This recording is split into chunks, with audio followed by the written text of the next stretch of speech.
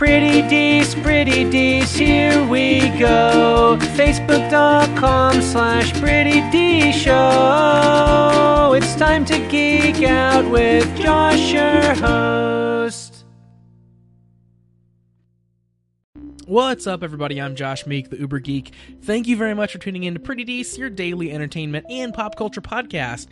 Let's talk about what is probably the most important news that we have ever reported here on Pretty Dees. It is news that is tailor-made, specifically, I think, for me, and that is the news that John Cena and Kumail Nanjiani are going to be starring together in a buddy cop movie. Let me just let that sink in for a minute.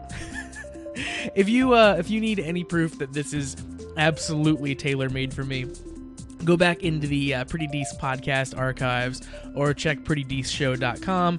Go back and find my Big Sick review from earlier this year.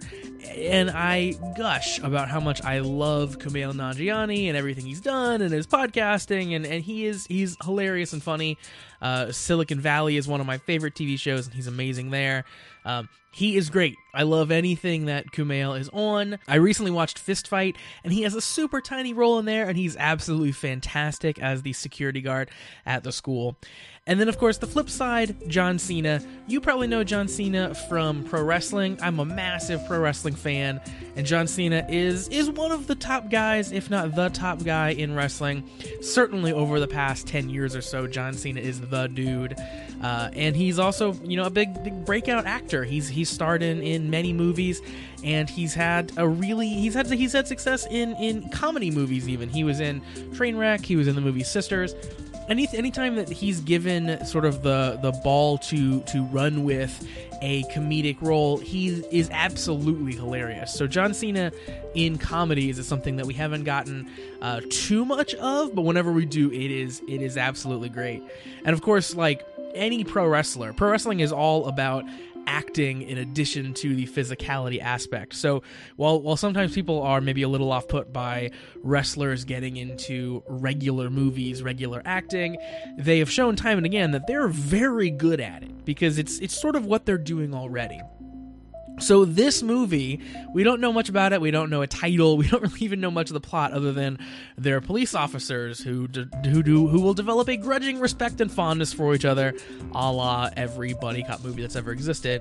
We do know that it's going to be directed by Ruben Fleischer, who is the director of Zombieland. So Zombieland was great, really, really fun movie. I have full hope that and full confidence that he will also make this super fun. It is being produced and written by Murray Miller, and it's currently being eyed by Universal. So we'll see where it ends up.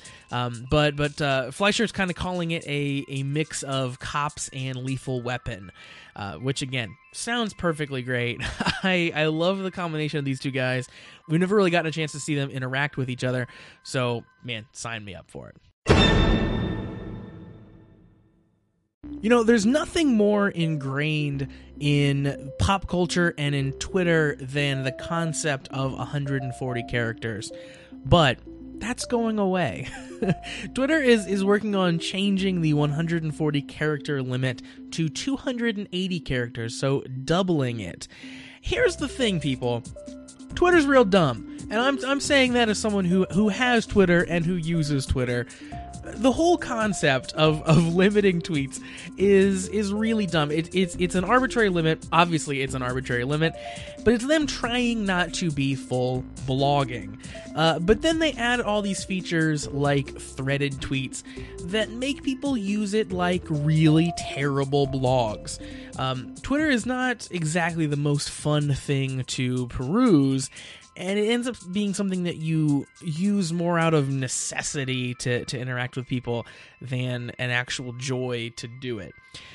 So this is a step in the right direction, but honestly, the whole concept of arbitrarily limiting tweet length is kind of a bummer to me still. 280 is better than 140, but, it still is a limit. And maybe it speaks to me being overly wordy, but I often find myself not tweeting things because I can't convey my entire message or my entire thoughts about the thing that I'm saying because it just doesn't fit in 140 characters. It might fit more now once this change happens, but there are still many things I want to talk about, and I want to have a deep discussion about that it just won't end up on Twitter because it's not really a place for it. So I would love to see Twitter just like abolish that entirely and just see what happens. Like, I think people will still use Twitter in the same way. You just then leave it open for people to not have to go to other services like Medium or like, Tweet Longer or any of those like weird things, or heaven forbid, like typing a note out on their phone and taking a screenshot of it to post it on Twitter. All of those horrible, horrible solutions that people do for having long form thoughts on Twitter or replying to themselves over and over again now in the tweet threads. So anyway, this is happening, and Twitter again announced this in a blog post because obviously they had too many things to say and it wouldn't fit in a tweet. But they announced this and they said it's changing because certain languages are too character heavy and they naturally fill up tweets much more than other languages. So they compare English to Japanese and say they actually did the research, pulled the data for this, and in Japanese only about 0.4% of all tweets sent out in Japanese hit the 140 character limits, have the full 140 characters. Meanwhile, 9% of tweets sent in English hit 140 characters. That's a fascinating number for English because they're only looking at tweets that have exactly 140 characters. How many times have you tweeted something out and have thought like, okay, that doesn't fit, and like had to reword, and maybe you've come in at like 139 or you've been very close to the limit, but you only hit that number because you initially had too much and you had to go back and shorten it, or maybe you were like one character over and you went back and changed the word R to the letter R. Well, that puts you under now. So it doesn't actually tell us how many people tweeting hit up against that limit. It only tells us exactly how many tweets came out at 140, and 9%. That's a crazy. That's almost 1 in 10 tweets having the exact 140 characters. So clearly 140 has been a problem.